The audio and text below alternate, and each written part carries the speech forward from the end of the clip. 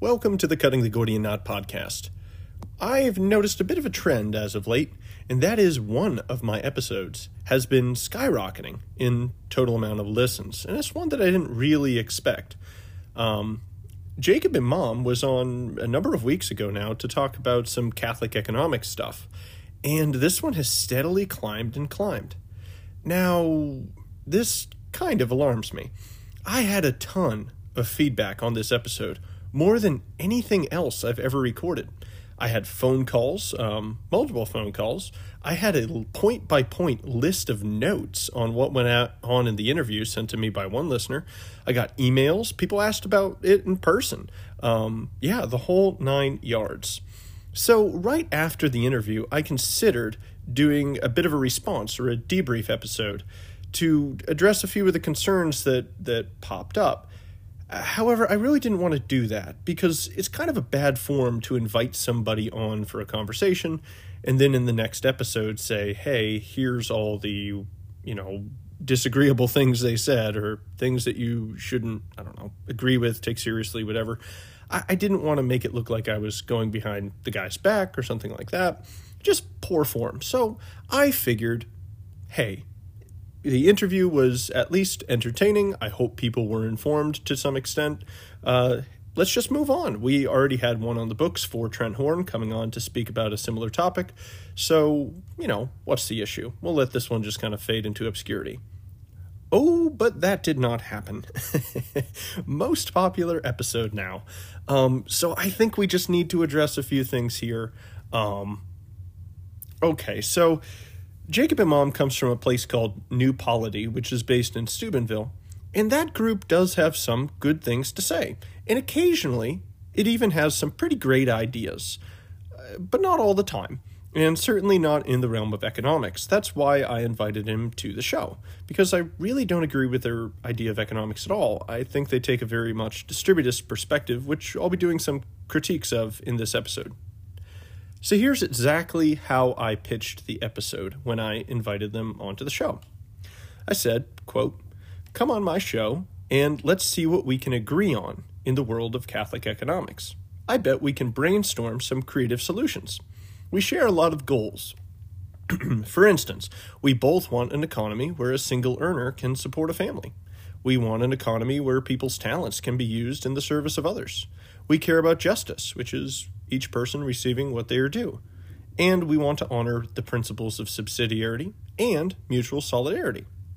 I am picturing a constructive conversation where we can work together to create theologically and economically sound ways to reach our shared ends."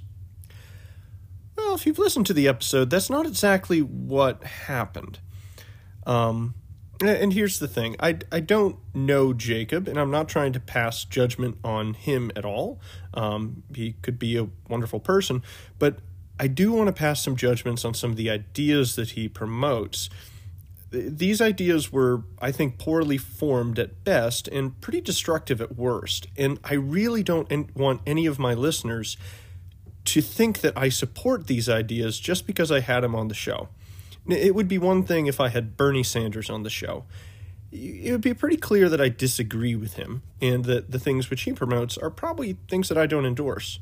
But when we have somebody who's inside of the Catholic tradition and is speaking on economic subjects, kind of like I am, that could look like an endorsement. I really don't want to make people think I endorse a lot of these things. Instead, the goal of having him on the show was to kind of offer an olive branch to a growing group of Catholics who are discontent with the status quo economically and are seeking to reimagine it. And I'd actually like to come alongside those people and help to fill in some of the knowledge gaps that might be present and help them along in this quest, because I think there is an authentically Catholic economic system that we could work towards, even if we come from different perspectives. I find in general, distributists are people who started in philosophy and theology and then are moving into an interest in economics. So they're using their theology to try to scaffold what the economy ought to look like. So I came at this whole thing from another direction. Before I was Catholic, I was heavily interested in economics. So I already had an economic scaffolding, and then I made some tweaks as I learned theology and philosophy. So putting our heads together could be very productive. I really don't think it worked, though. At least not in this conversation. I was quite frustrated with how the conversation went, and I really think Jacob was also. I could kind of sense that in him towards the end of the episode. I think that I could have done better being more adaptive to the conversation, and I am working to become a better host. Again, you don't know these people until they come on your show, and you're in the midst of who knows what kind of conversation. And it's difficult to strike that balance between pushing back too much and letting people make points that you really don't want to have stand. So I appreciate the feedback that you guys gave me as a host, and I'm working towards getting better every time. Still fairly new at the interview stuff. We have something like 40 episodes out, and I think only 5 or 6 are interviews. So you guys are loving those. Those are the popular ones. But I definitely value your feedback on that as an interviewer, and I think I have some ideas about how I could have done that better. Anyways, if Jacob is listening to this, cool, awesome, glad you're a listener. And if I misrepresent your position in this podcast, seriously, let me know. Shoot me an email, give me a call. Heck, I'll have you back on the show if you really want. But this isn't really geared to deal with Jacob per se. I want to kind of deal with distributism in general. And if Jacob holds some of these points that I'm going to address, okay, great. That's probably why they might be in your mind, because they're brought up on the show. And if he doesn't, okay, great. This episode is not chiefly about him, but he's kind of kicked off the subject of distributism in general. All right. So given the direction that the last interview went, if he would like to return to the show, my suggested format would actually be a debate. I'll defend free markets, and I won't be constrained by the fact that he was invited as a guest on my show and under a cooperative framework, as that's the way it was pitched. Instead, I'll do what I do best, and I will be happily ripping apart ill-formed or mistaken economic ideas and showing why free markets are the way to go, and distributism are not on the same level and ought not be treated as an equal theory to free markets in any way. So without any further ado, let's address a few things which came up in conversation. Again, it's not to bash Jacob Imam. I don't know him, could be a great guy, but I don't want some of these ideas to be forwarded. And at this point, I guess they need to be addressed. So is profit condemned by the church? It wasn't long in our conversation before this came up. Jacob said, I think en route to another point, that, the church condemns profit. And I stopped him on that, and I said, all right, well, can you explain exactly what the church condemns? Now, he quoted from the Catechism, where it said that the church unequivocally rejects unjust profits. Of course it rejects unjust profits, but saying that it objects to unjust profits means it objects to all profits would be like saying that the church objects to marriage because the church condemns unholy unions. No, unholy unions is meant to classify a subset of unions. It's not just calling all unions unholy. So unjust profits are a way to identify a subset of profits, the unjust ones. And in the same way that the condemnation of unholy unions doesn't mean that marriage or other unions are wrong, the condemnation of unjust profits does not mean that profits are wrong. I feel bad that I have to actually push this point, as I kind of feel like that should be obvious. And that really kicked off the dissent in that episode. I thought that was a very reckless thing to say, as when you're a public figure, people think that you're speaking with some type of authority, and you can't just say those things, as that is manifestly false. All right. I think that the idea that the church condemns profits fundamentally not just misunderstands a catechism, but pretty much all of Christian thought, and certainly the basics of economics, he just seemed to drop that point out. So I don't know what he would actually defend that and on what grounds. I didn't really hear a coherent response during the episode. Maybe he has something up his sleeves. I'm not entirely convinced, but I'll kind of touch upon a few of the points that I made when I was in that conversation. So I asked him to define profit because I kind of thought something like this was going to be a wedge between our two positions. And I explained it as it's the difference between the cost to create something and the value of that created thing. So if there's a company which takes in, say, 50 units of resources and produces 100 units of resources in return, well, then the difference between those two is 50.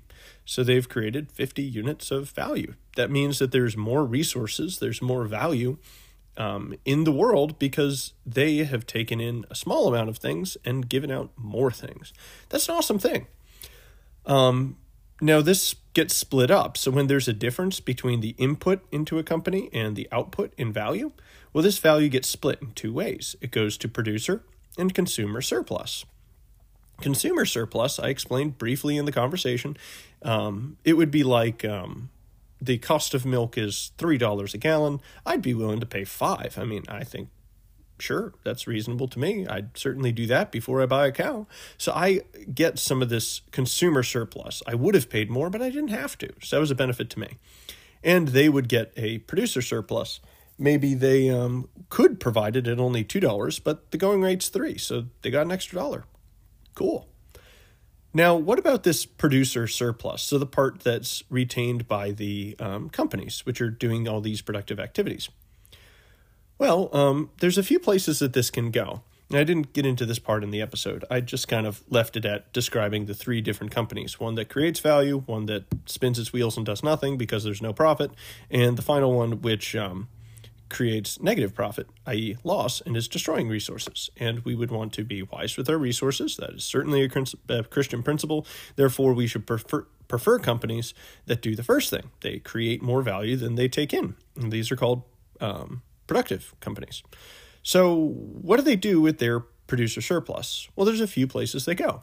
One is called retained earnings. So this is a reinvestment to make the business even more valuable in proportion to the value that it can create for others in the future. Guys, this is how companies are valued. We look at how much value they can create for society at large into the future.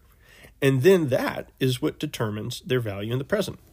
That's called the net future earnings, right? All right. The other place that they can put this money is into dividends. So if either they keep it inside of the business to grow the business, or they pay it out in dividends, which means they're giving a return to the owners of the business who took the risk, who organized a productive venture, and who rightly deserve a return. If this went away, then no one would have the ability to take risks and create these companies, and they wouldn't even want to because there'd be nothing in it for them at all to put in all that work to create a company, to create value for others, and you can't even get anything back. So free markets make even bad people have to act for the benefit of others. Even if you're just motivated by greed, well, that still works. You still have to serve others before others serve you. That's part of the free market. So with the returns of these dividends, so money that gets paid out of the company, well, then this money can go in one of three directions. Either it gets reinvested into, well, the company again, so you can put the dividends back in, or into another company, at which point we're just leveraging the power of labor by increasing the capital stock and making people more productive. Or you could take that money and you could give it away, which is a wonderful thing. That's something that Christians should support, is charity. We in the U.S. are, in fact, the most generous nation on earth. We give away a ton, especially our wealthiest class gives away an unbelievable amount of money. And finally, the third option is when you receive money out of this company that you own partially. If it wasn't kept by the company, if it was sent out to you, then you can consume it. But here's the thing. If you properly earned that money, there was no coercion, nothing illegal, nothing immoral, well, it's fine. You can consume that money. Yep. You can buy things with it. You can do as you wish. The church and the scriptures does not condemn becoming wealthy. I mean, Job was viewed as the most righteous person on earth, and he was incredibly wealthy. Plenty of good, wealthy people in history. Nothing wrong with that. And that can include buying expensive things. So if you see that other people are spending their wealth that they earned, and you don't like this makes you upset that they have things that you don't, well, I would say that's just called envy. And, well, that's a sin. So don't do that. All right. I think we dealt with that one reasonably. If you don't have profit, then you're destroying resources and you're just becoming poorer. We're called to be wise with our resources, so we shouldn't do that. And there's nothing wrong about profit. I really gave this one too much airtime. Profit is good. Email me with questions if you don't think so. All right. There's another statement he made, which I hope is not reflective of the distributists in general. I really don't know. In talking about some more global trade type things, even I think national trade, actually, he objected to this because we don't know them. So I suggested something to the effect of, it's true that you might be buying from your uncle in your town, but if we have trade, well, then maybe you're buying from somebody else's uncle, and that person buys from your uncle in return. So every uncle gets purchased from, and it just extends the bonds of peace that we have with our neighbors. And by the way, the church explicitly says that markets that are extending past the local level do, in fact, promote the common good and extend the bonds of peace. So I bet you I can even find that papal encyclical because it's somewhere in there. I should ask that old guest Paul, who I've had on a couple times. He is, in fact, an encyclopedia. Bet you he knows it by heart. All right, so we should care about people that we don't know. Again, guys, I really hope this isn't a popular idea. That's not right. All people are made in the image of God, and we are all part of a common human family. Jesus cared about all people, and so should you. So the fact that somebody is far away from you, or that you don't know them, well, yeah, subsidiarity says take care of yourself first, and then your immediate family, and then, people that God put in your life. But to say that we shouldn't care about, or we shouldn't be generous to people who we don't know or who are far away, that's wrong. That's absolutely wrong. That's a violation of what Christ would want, and that's not what Christ modeled at all. So if everybody bought local, as it seems to be suggested in distributism in general, well, there would be a vast amount of very bad consequences. One is the size of a firm would fall. So a firm or a company, a productive group, one could say, has reasons for it not being really small and reasons for it not becoming too large. And the balance of this are called economies of scale and diseconomies of scale. So there are times where becoming way bigger actually hurts you. So in a free market, those types of things are restrained from becoming too big, and other competitors exist in the market also. And it can go the other way in the other direction.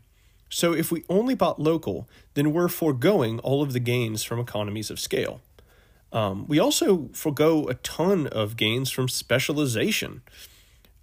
There are two things which create wealth: specialization and trade. So if you only have an economy at a local level, well, then this small market limits the extent that you can be specialized. Like, that's, everybody knows this quote who studied economics, that the extent of the market is what determines the how specialized the people within the market can be. Well, that wasn't the quote. Anyways, there's a quote that pretty much sums that up. So there goes your specialization, which means people can't use their unique talents to serve their neighbors in a way that they could have otherwise. Economies of scale, so, basic ability to create more value with less, well, that's diminished. yeah, there's another quote. This one I might remember. It's by one of my favorite economists, Russ Roberts, who we definitely need on the show. And email him and say, come on to the Cutting the Gordian Knot podcast and discuss economics with Jake. It would be my dream come true. That would be super cool. Email him. mail@econtalk.org. Russ Roberts. He always says, we tried buying local. It was called the Middle Ages. I think that sums it up well. We don't want to go back to a time where we are Monty Python-style mud farmers. And that's exactly what happens when we reduce the size of the market, reduce our specializations, and cut away our abilities to trade with our neighbors, in which we would both benefit. We'll just be maybe not mud farmers, but potato farmers. And if you don't like farming potatoes, well, I don't think you should like this hyper-localization of economics. I would also say that we kind of have an idea about some of the consequences here. During the lockdowns, during the corona apocalypse thing that was going on, you might be aware there was like a bug that was going around or something. Anyways, a bunch of economies basically shut down. So our markets were closed to a lot of economic activity that would have happened. The result is, according to the World Bank, I haven't checked these numbers recently, but last time I checked, they said that 120 million people slipped into extreme poverty. Extreme poverty. Was it you? No, if you're listening, you're probably in the US, or by the stats of my listeners, you're in Canada or South Korea or Japan. You're in a very wealthy nation. You probably were not adversely affected from the lockdowns to any great degree. I'm sure you fed yourself just fine. You may have seen prices go up. You may have seen that there's a shortage of food, but you still got it. That wasn't true in other areas. Our strong economic growth is what carries along most of the third world's strong economic growth. It's because they can trade into our markets, and they can specialize, and they can expand their market into ours, that they get to feed themselves. So this myopic idea that we should just buy local, crash our economy, destroy all the productivity, which is literally powering the rise out of poverty in the entire world, is myopic and selfish. And we tried it not long ago, and 120 people slipped into extreme poverty and struggled to feed themselves. This is foolish. Okay, I'm sorry, ranting a bit. Try to keep it under control here, but I think The compassion of the ignorant is cruelty, says the Book of Sirach. And I think this is an excellent example. That there are these ideas that, this would make the world a better place. But if you don't understand how things work, you're going to hurt people. And you need to have, I'm not saying I'm the world's most knowledgeable person, but I want to be careful here. Chesterton would tell us that if there's a fence that you find in the forest, don't just assume that you can knock it down, because you don't know what is holding in or holding out. So we do have an economic order right now, and unless you are very knowledgeable, don't try knocking down these fences, because you don't know what is holding back. And one of the things is poverty and starvation in people that you never met and yet should care of because they're made in the image of God. All right. Now, in the conversation, I addressed some global trade stuff, and I think I gave Haiti as an example. I worked through a number of steps, and he seemed to agree with each premise until he saw where it was headed and then freaked out and ran away from the conclusion. So he has some other ideas here, and let's get into these. Mandatory rent-to-own. So I asked him a little bit about this at the end of the podcast. And I said, all right, mandatory rent-to-own. In what way would it be mandatory? Are you saying that it would be mandated by law? And he said no, and then said something about, I guess, the government not being legitimate or something. That's a can of worms. We can address those things later. Okay, so if it's not actually mandated, then I don't understand why he's calling it mandatory rent-to-own. So we're just going to operate on the assumption that he has some type of ability to have this go through. So what would happen if we had all rental contracts be rent-to-own contracts? Well, you guys remember the 2008 United States housing crisis. Even if you're not in the U.S., you probably remember it because we pretty much crashed the entire world economy. It was bad, all right? Unemployment jumped, poverty increased, crime increased, all sorts of terrible things happened. It's a complicated subject why this happened. There are many things at play, but one of the key parts was that there was a set of laws which lowered the standards for mortgage applicants so that poorer people who would not have otherwise qualified to get a mortgage could get a mortgage and therefore buy a home. So this created immense upward pressure on housing prices as the people who sold their homes to the renters became purchasers of more expensive homes with their newfound equity. So this ran up the housing ladder and ended up in a bubble where no one more came from the bottom and the whole thing came crashing down like a Ponzi scheme. So if all the renters could buy their home by edict of law or whatever reason, any guesses what would happen? Again, I think something like 40, 45, 50% of the housing stock in the United States anyway is rented. All right. So this is way bigger than the 2008 crisis, and it's not even close. So we would push all of these people into the housing market to purchase. The demand would spike. The supply would be relatively static as people seek to build more housing in a furious panic. And that would create a bubble, and it would pop at the point where no more people are entering from the bottom. We have seen this before. So you were asking for another global financial crisis, a housing crisis, all the consequences that we saw earlier that were not good for the poor at all over again. Oh, and you think that's all? Oh, no, it is not. But let me ask you a question. Would that help anyone? Would that help the poor? No, of course not. Here's another consequence. Rents going forward have to include the value of an option. Now, an option is a contract to buy or sell a given asset at a given price at a given time. The landlords would, in this case, it would be the house, right? It's the option to buy a house, say, at the end of 4 years of renting. So the landlords would need to recoup the value of giving the renters this option when they charge rent in order to stay in business and keep up the supply of housing. And again, if they don't keep up the supply of housing, given static demand, poof, we have much higher prices. Who's that help? Nobody, and not the poor. So therefore, if they stay in here and have to cover this new cost, well, then the price of rent will rise. Doesn't help poor people, does it? Next, landlords will have an incentive to sell the house before they have to sell it to the person with the option. So they don't want to constantly be losing their supply of houses. They're just going to sell it at a regular market price to whoever can buy it instead of selling it at the optioned price. And who do you think would buy such a thing?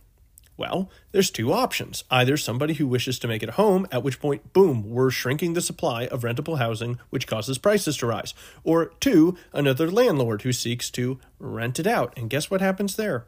Oh, we're back in the same scenario. However, if the other landlord buys it, guess what? Now the status quo is the same. The renter is paying an increased rent, but just to a different landlord. And then those transaction costs of selling it back and forth between landlords to avoid having to sell it just to this person such that you can just get the market rate. That transaction cost from buying and selling, which is enormous, by the way, will be borne by the final consumer of a product because, well, that's how economics works. Who's the final consumer of this product? Well, it's the renter who rents the home. So how does that help the poor? It doesn't. So what possible value does this serve? Because if a renter wants to buy a house, then, well, they can do so. And if they don't qualify for a mortgage, then, well, what does that tell you? And would it really help to force them into a mortgage anyway? Trust me, that doesn't help anyone. Plus, many people rent for a reason. What is the value of So what if the value of housing is decreasing? I mean, that's one reason why you would rent instead of buy. For instance, rates could be rising soon, which could put downward pressure on housing. Now, there's other things buoying it up. I'm not necessarily commenting on which way it'll go, but there are many times where housing prices fall. So do we really want to force renters to buy into a market that could be headed down? And what about all this market volatility? How could poorer people, which is assumedly the group of people that this policy is seeking to help, how would that help them, forcing them to buy a volatile asset? I don't see how that's terribly helpful. All right, so rentals do have many positive outcomes or positive effects for the people who choose to rent instead of buy. Namely, it lowers the transaction costs in moving. You don't have to sell your house and buy a house and deal with all that. It's very expensive to do these things. So what about students or transient workers or people who work seasonally? They would just bear the cost of the higher rent from this change. They would face a smaller supply of rentable housing. They would deal with the crashed economy that we talked about earlier, and they would be effectively prevented from using their talents to serve others in the place that they believe is best because they are locked into a rent-to-own contract. So that's not good. All right, so what's that? They aren't locked? Is that maybe the suggestion? We don't force these people to exercise their option? Well, that's all well and good, but let's start to play this out. If it's not fair that they have to pay the same, how would it be fair for them to pay the same rent as somebody who does want to use that option, right? So either we say you have to use the option, or we say it's optional. If we say it's optional, how is it fair for somebody who doesn't want to buy the home later to have to bear this higher costs of this mandatory rent-to-own program when they don't actually receive the benefit? So why should they pay for an option that they don't want? Well, we could get around this. We could just let landlords offer contracts without the stipulation that they must exercise the option. And guess what? They do. This is literally what we have now. What we have now is people negotiate with their landlord for a contract that works for them both. If they want to pay extra for an option which allows them to purchase the home, well, they can do that. But it's not at some arbitrarily set rate. It's at a rate that they can both agree on. Because if you both don't agree on a price, then one person is being bullied or coerced, and that's not right. That's against the virtue of justice. So you have to agree upon a price between the person who seeks to buy and the person who seeks to sell. That's already part of what's in the rental market today. And clearly, most renters don't want a rent-to-own option because they're not willing to pay for it. So I think this policy is well, anyways, I won't add on any more pejoratives and whatnot than I need to. Mean things to say about this policy. That should suffice to sum up my views on it. All right, so don't crash the global economy, the housing market. Don't jack up the cost of rents. Don't create crazy transaction costs, and don't force people into contracts that they don't want. That's my suggestion. So another thing that came up was nepotism. I gave the opportunity for him to kind of explain this and had an open mind. Maybe he's saying this is kind of more of a provocative title for a suggestion and is kind of going to backtrack it or nuance it. I get it. That's fine. Everybody needs some clicks on their articles. But I really didn't expect him to actually support nepotism because this is, well, it's literally illegal. It's immoral. It's unethical. And I would add that every political philosopher would say that society is built on justice. And nepotism is, by definition, it's injustice because you're not giving to each his due. So therefore, this type of society, and again, the organization this fellow's coming from is New Polity, so New Society, is positing that they want a corrosive factor at the basis of their society. I think that's wrong. I think that we should have justice at the beginning of our society. Yeah. So it's fine to show favoritism to family inside of a family context, but it's sinful to hurt other people's families because you want to give preferential treatment to your own. That's just selfish.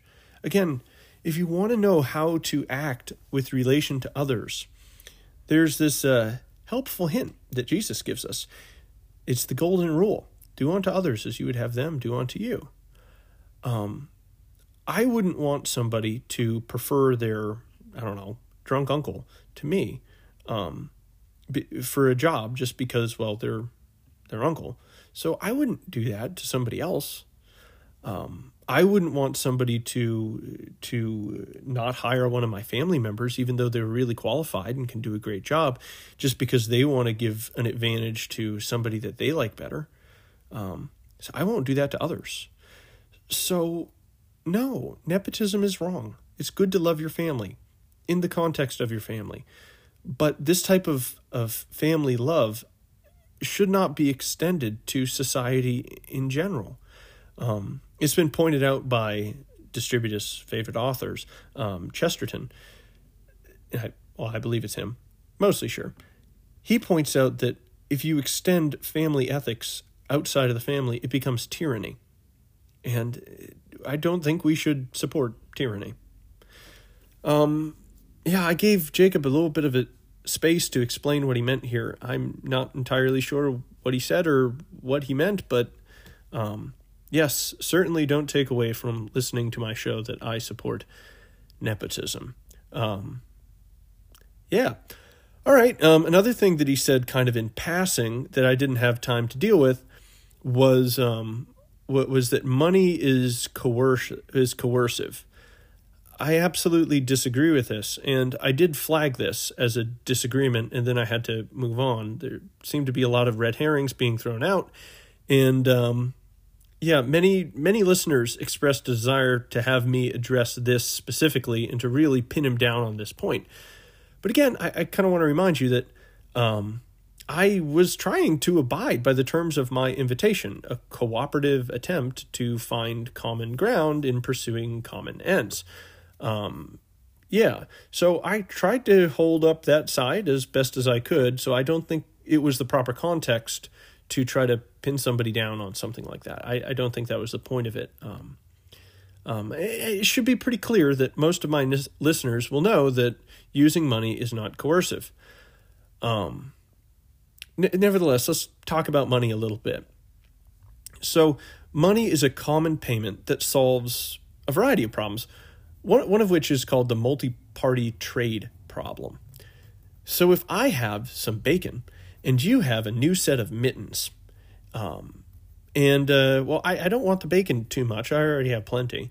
And where you're at doesn't get very cold. Well, we might have an opportunity to trade.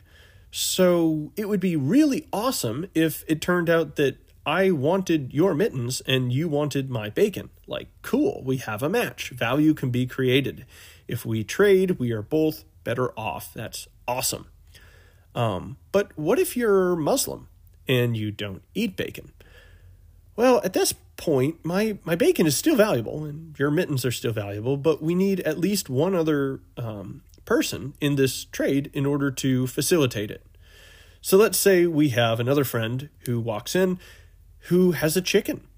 Well, at this point, maybe a three-way trade is possible. So I trade my bacon for his chicken, and then I trade my chicken for your mittens. All right, poof, we've done it. But, this is kind of unlikely. I mean, you have to find somebody who has a good that you can trade for, then you can trade that to the original person. So there's a huge search cost. Bartering time is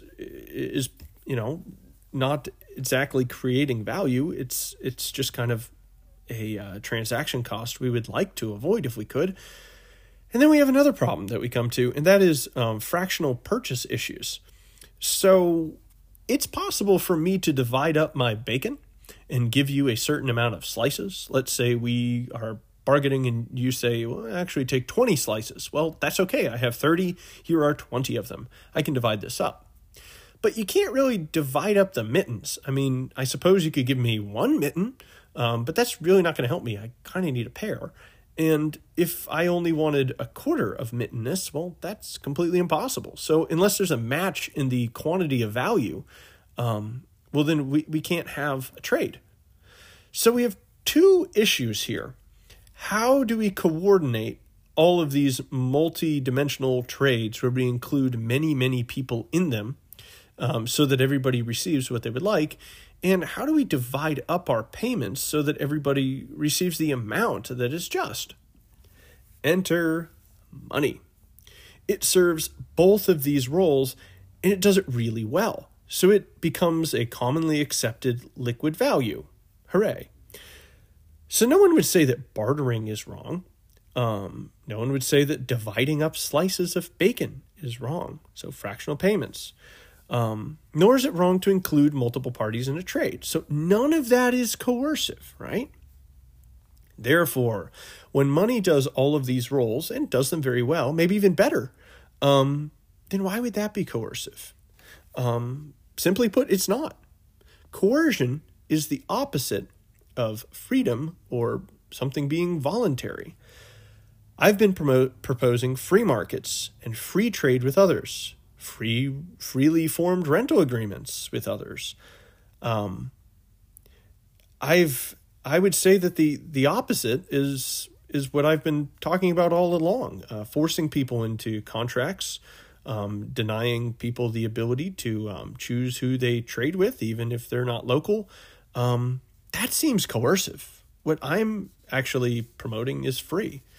I think that the idea that money is coercive, that's just completely false. That does not follow from the definition of the word. If two people enter into a voluntary trade and money is involved, how on earth is that coercive? Coercive includes some type of threat of violence. Money is not violence, any more than bartering is violence, because money is just a means of making bartering way, way easier. That's a good thing. So I think this statement is kind of like the earlier statement that profit is condemned by the church. I find it it's reckless to say these things, and it's thoroughly incorrect. And if one actually believed them, well, there would be devastating consequences. So, yeah, don't believe these things. All right.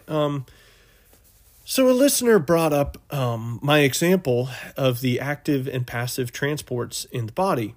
I did a pretty poor job laying it out. At that point in the episode, I was kind of frustrated, so I was bumbling over my speech and whatnot. But they really liked the analogy, so I'll kind of lay it out briefly. And the listener wanted to know why on earth or how on earth Jacob could disagree. I actually don't remember if he disagreed with it or what he said. I don't know if he engaged with it, but in any case, I'd have to look back, find that part of the episode. But this listener, anyway, thought that it's a very good example. Basically, I described that inside of a family, because it's a very small scale, resources just diffuse from a place where there's a lot of it to a place that there's a little. So you have a kid with a lot of toys, well, share with your brother or sister, because they have less toys. So we allow the concentration gradient to move resources and value and supplies from one person to the next. Now, this can even stretch outside of just a nuclear family to an extended family and friends. Hey, I have more shovels than I need. You need a shovel. Why don't you just go to the shed and bring the shovel to where you need? So we're just diffusing across a concentration gradient, kind of like what's going on inside of a cell, where it's basically just things moving around based on osmosis, diffusion, stuff like that. Now, that's all well and good at a small scale, but as you scale out, this becomes less and less possible. In the form of a body, cells can diffuse to their neighbors, things like water and salts and other electrolytes, but not nearly as quickly, as efficiently as they can at the smaller scale. So eventually what needs to happen is an active transport system in order to have a larger, more complex, and indeed healthier body. And that involves veins and arteries and things like that. And I equated the circulatory system to the market price system. So it is able to move resources and move value according to the needs of the entire body. And that's a good thing. This allows us to be bound together in a way that we couldn't be otherwise. Otherwise, we'd just be, little one-celled organisms. But no, we're meant to be a whole body. In fact, theologically speaking, we're meant to be the body of Christ. So resources ought to flow all the way out to its farthest member. That looks a lot more like free trade and a lot less like distributism. Another thing that popped up is a disagreement about the price of a rose or something like that. I guess I think what Jacob was trying to say is that the sum of the value of the rose is not captured in the price of the rose. Yeah, I would agree with that. But I think that that's a bit of a straw man position to think that people who are free market believe that price sums up everything that we have to say about the value of a thing. There's a reason why I started off talking about things like consumer surplus. So if it's more valuable than the $3, which sure I say it is, then that excess value is called consumer surplus. So we kind of know what that is. I don't understand what the critique is. So I tried to express how prices relate to more or less, and that we kind of have to accept that there's a gradation of goodness, and that's baked into Aquinas' fourth way. So as Catholics, we ought to accept that. One listener pointed out that can't Jacob at least accept that 2 roses is worth more than 1 rose? As soon as we have a more and less here, then we can, in fact, apply prices to things. And I really should do a whole episode about the price system. Prices are magical. They transfer information about literally what everybody everywhere wants in regard to every market and what everybody everywhere can supply with regards to any given product. It collates all these things through markets, and it directs goods to their highest valued uses. It's about as close to magic as we have. Certainly in economics. It's amazing. So prices are great. I don't understand the attack on the idea of prices. I don't understand this critique of his. A lot of listeners were not entirely tracking what he was saying or how he could disagree with giving things prices or whatever he was doing. So the point about, why can't he accept that at least 2 roses is worth more than 1 was from a listener named Greg. He was one of the callers who called in, and he had a ton of great points. So thank you, Greg. Another shout out is to Samuel Moore in the Yak Valley of Montana. He was the one who did a nearly point-by-point rebuttal of what Jacob was saying and sent me all those notes. So that was interesting, and I appreciate the awesome engagement with the show. I do listen to every email or whatever you send me. I do read. All right. We'll hit a few more things here, guys. Let's take a brief break so that I can sip my coffee.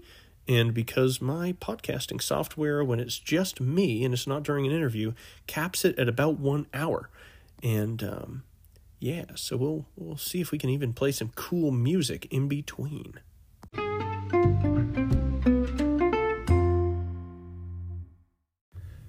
Welcome back after that brief little break, guys.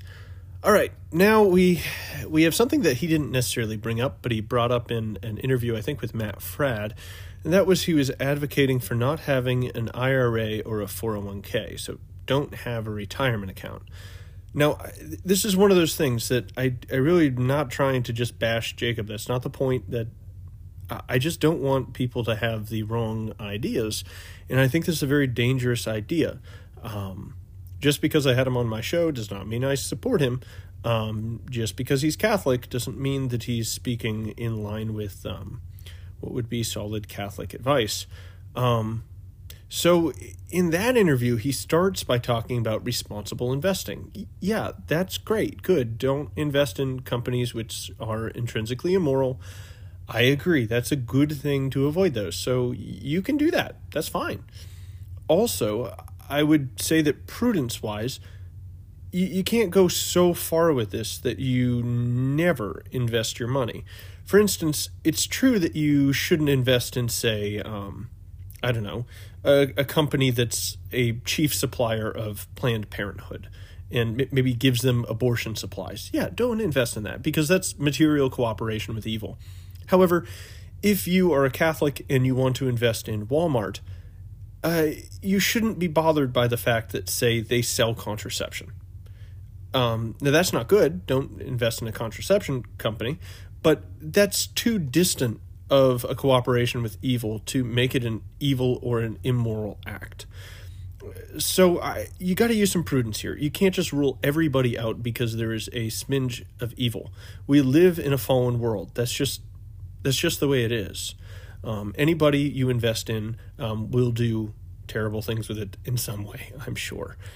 So make good decisions, be prudent, and realize that there's more or less distance between your cooperation with evil based on what you invest in, and invest appropriately. As just an economic note, let's say everybody did have a moral objection to, say, Starbucks, and that many Catholics stopped investing in Starbucks, and say 20% of them stopped, just closed out their positions.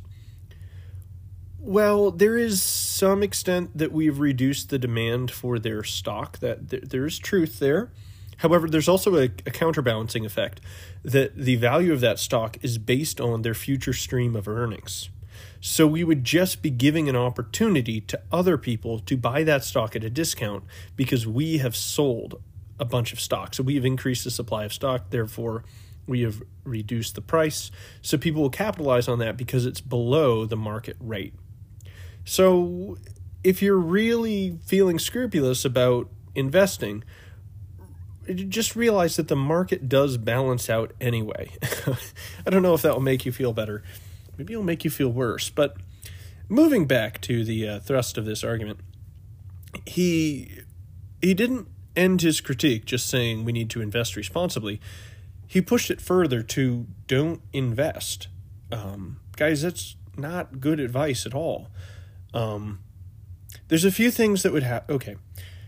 Let's say you are an economic actor in our economy. You make money. You work a job. Would it be better for your neighbors if you make a lot of money or little to no money? I would say it is better if you make a lot of money, because when you make a lot of money, that's other people, which we call it the market, but the market is just made up of people. That is other people saying, hey, we really value what you're doing for us. That's what a high wage means. It means other people really value you doing that work. So making a lot of money is a sign that you are doing what other people would like you to do. You're fulfilling their wishes, that what they would like. That's a good thing. So go out, everybody, and make a lot of money.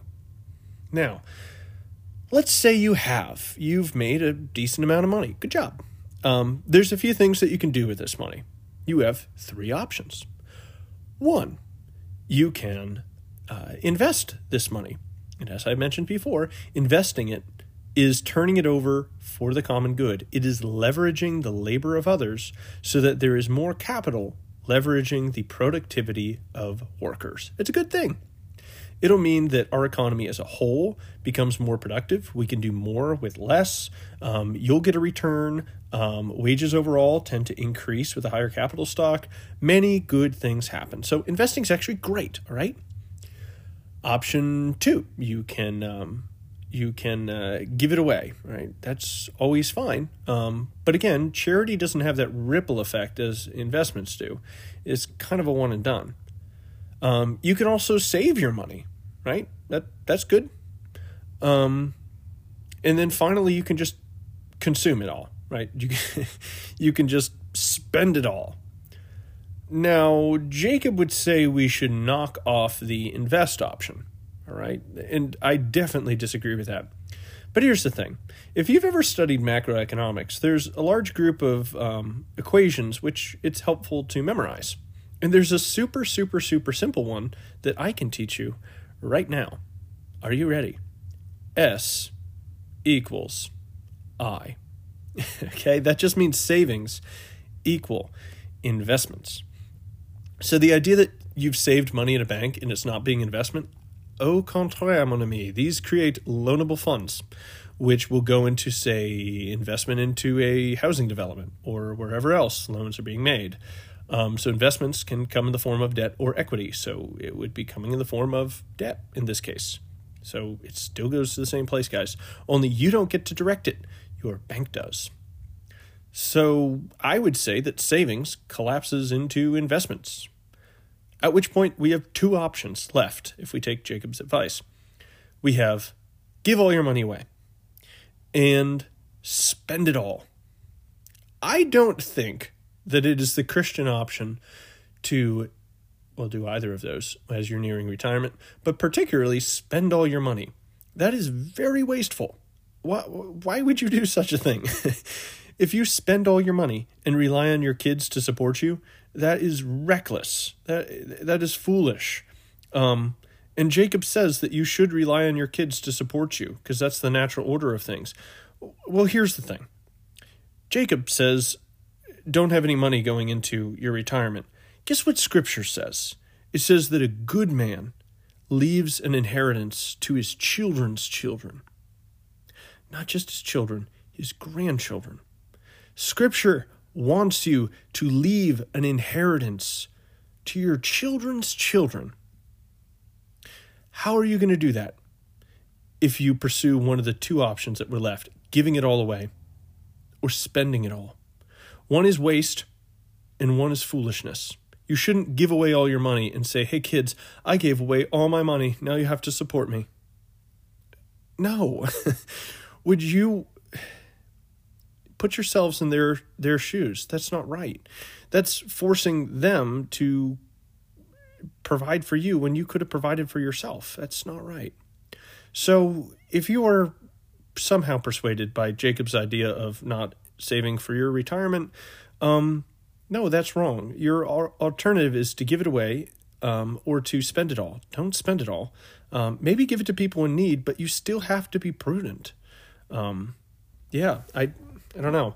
I feel like I could spend more time on this one, but do I have to? Come on, guys. I'm sure I could summon a host of scriptures more than what I just showed, but I think the one that I showed at very least shows that you ought to save, you ought to invest. All right. Here's one that he didn't bring up. I used Jacob's interview as a springboard. Again, not to just bash Jacob. I do think his ideas are incorrect, but I don't want to be just attacking him. But I want to use that interview as a springboard into a lot of ideas that people may have been exposed to if they, say, read other articles by other distributists or people with similar thinking. And I don't want you to believe those things because they are wrong and they are dangerous. Here's one of them. You commonly hear, and this is also a socialist talking point, that, well, why don't we just, quote unquote, arrange the economy to have worker co-ops instead of this capitalist system? All right. So what you're asking for is for workers to be paid for labor and be paid in the form of an ownership stake of a company. So now we have two options. Either this is taken out of the previous wages or it is added in addition to the regular market wages. If it's in addition to the wages and it's by force of law, then that is called theft from the owner of the company, and it represents injustice, as the workers did not earn this. They worked for their wages, and indeed, a workman is worthy of his wages, is not worthy of the property of others. That's where the whole "thou shalt not steal" commandment comes in. That is an approval of the right of private property. If it is voluntarily given, so it's not force of law given ownership stake, well, listen, that can happen already, and we don't need a law about this. It's just that most laborers would just prefer the cash value. They would prefer a bonus than being given company ownership and the requisite responsibility, financial responsibility, and possible, need to attend company meetings to deal with the direction of the company.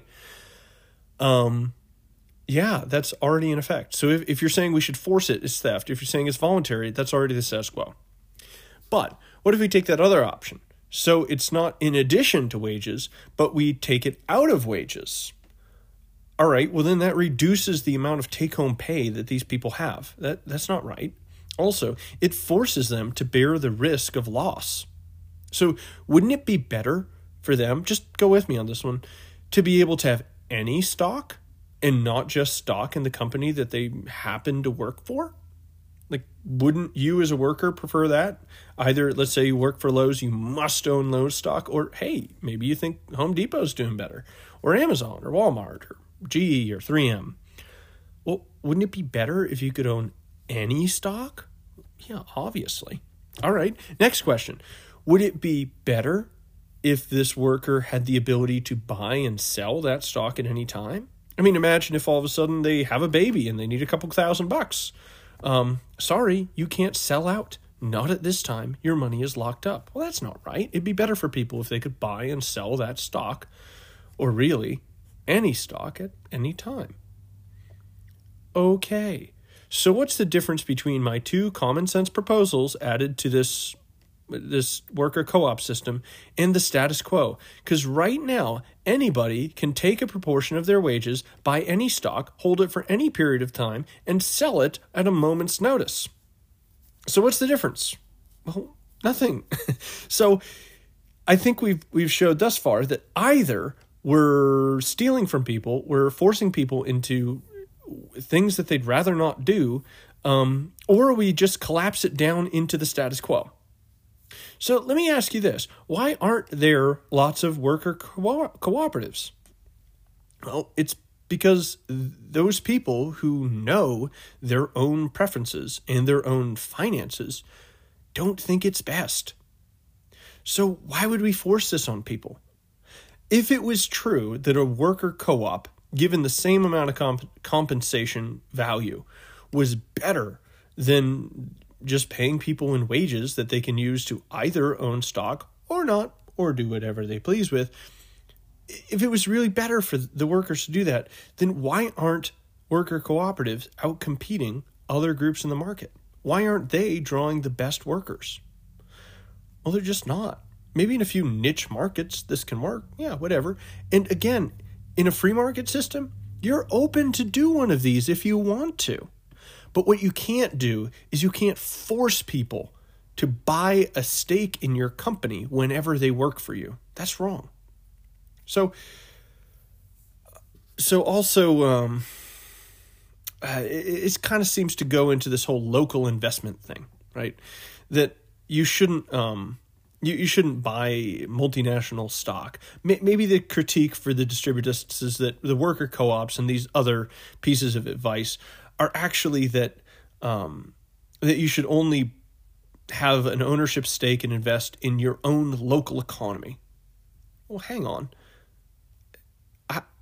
This is subject to all of the previous critiques about localism and whatnot. But I don't think this is entirely possible. I think that in order to get any type of productive operation going, it requires cooperation of people who own capital. It requires a large market. It requires these specialization opportunities for investors, for people who direct capital, and for laborers, which simply aren't possible if we only have this restrictive local investment or local labor. And God wants us to be co-creators with Him. He wants us to bring people out of poverty, not just through charity, but by giving them the opportunity to work for a just wage. That is secured by a free market. That is not secured by these arbitrary ideas about localism or about preventing investment. Those things are just economically destructive. And when you destroy economic value, it's not the rich who get hurt the most. It's the most vulnerable people who get hurt the most, as evidenced by what I talked about earlier with 120 million people who went into poverty. I think that my rant is just about over. Suffice to say, distributism is a very fuzzy set of ideas that seem to be thoroughly impractical. They're often cloaked in an intellectual kind of jargon, and they just fundamentally misunderstand not just economics, but many basics about our faith, and they seem to gloss over many, many passages in Scripture which do in fact promote investment and profit and trade and being able to work according to the talents that you were given by God. Now, for those people who are honestly seeking to come up with what a good Catholic economic system would be, well, that's awesome. Like, I'm right there with you. And I would say that I could help. If that whole conversation had gone well, I would have been more than willing to go down to New Polity, spend a couple days, and give them everything I know about economics.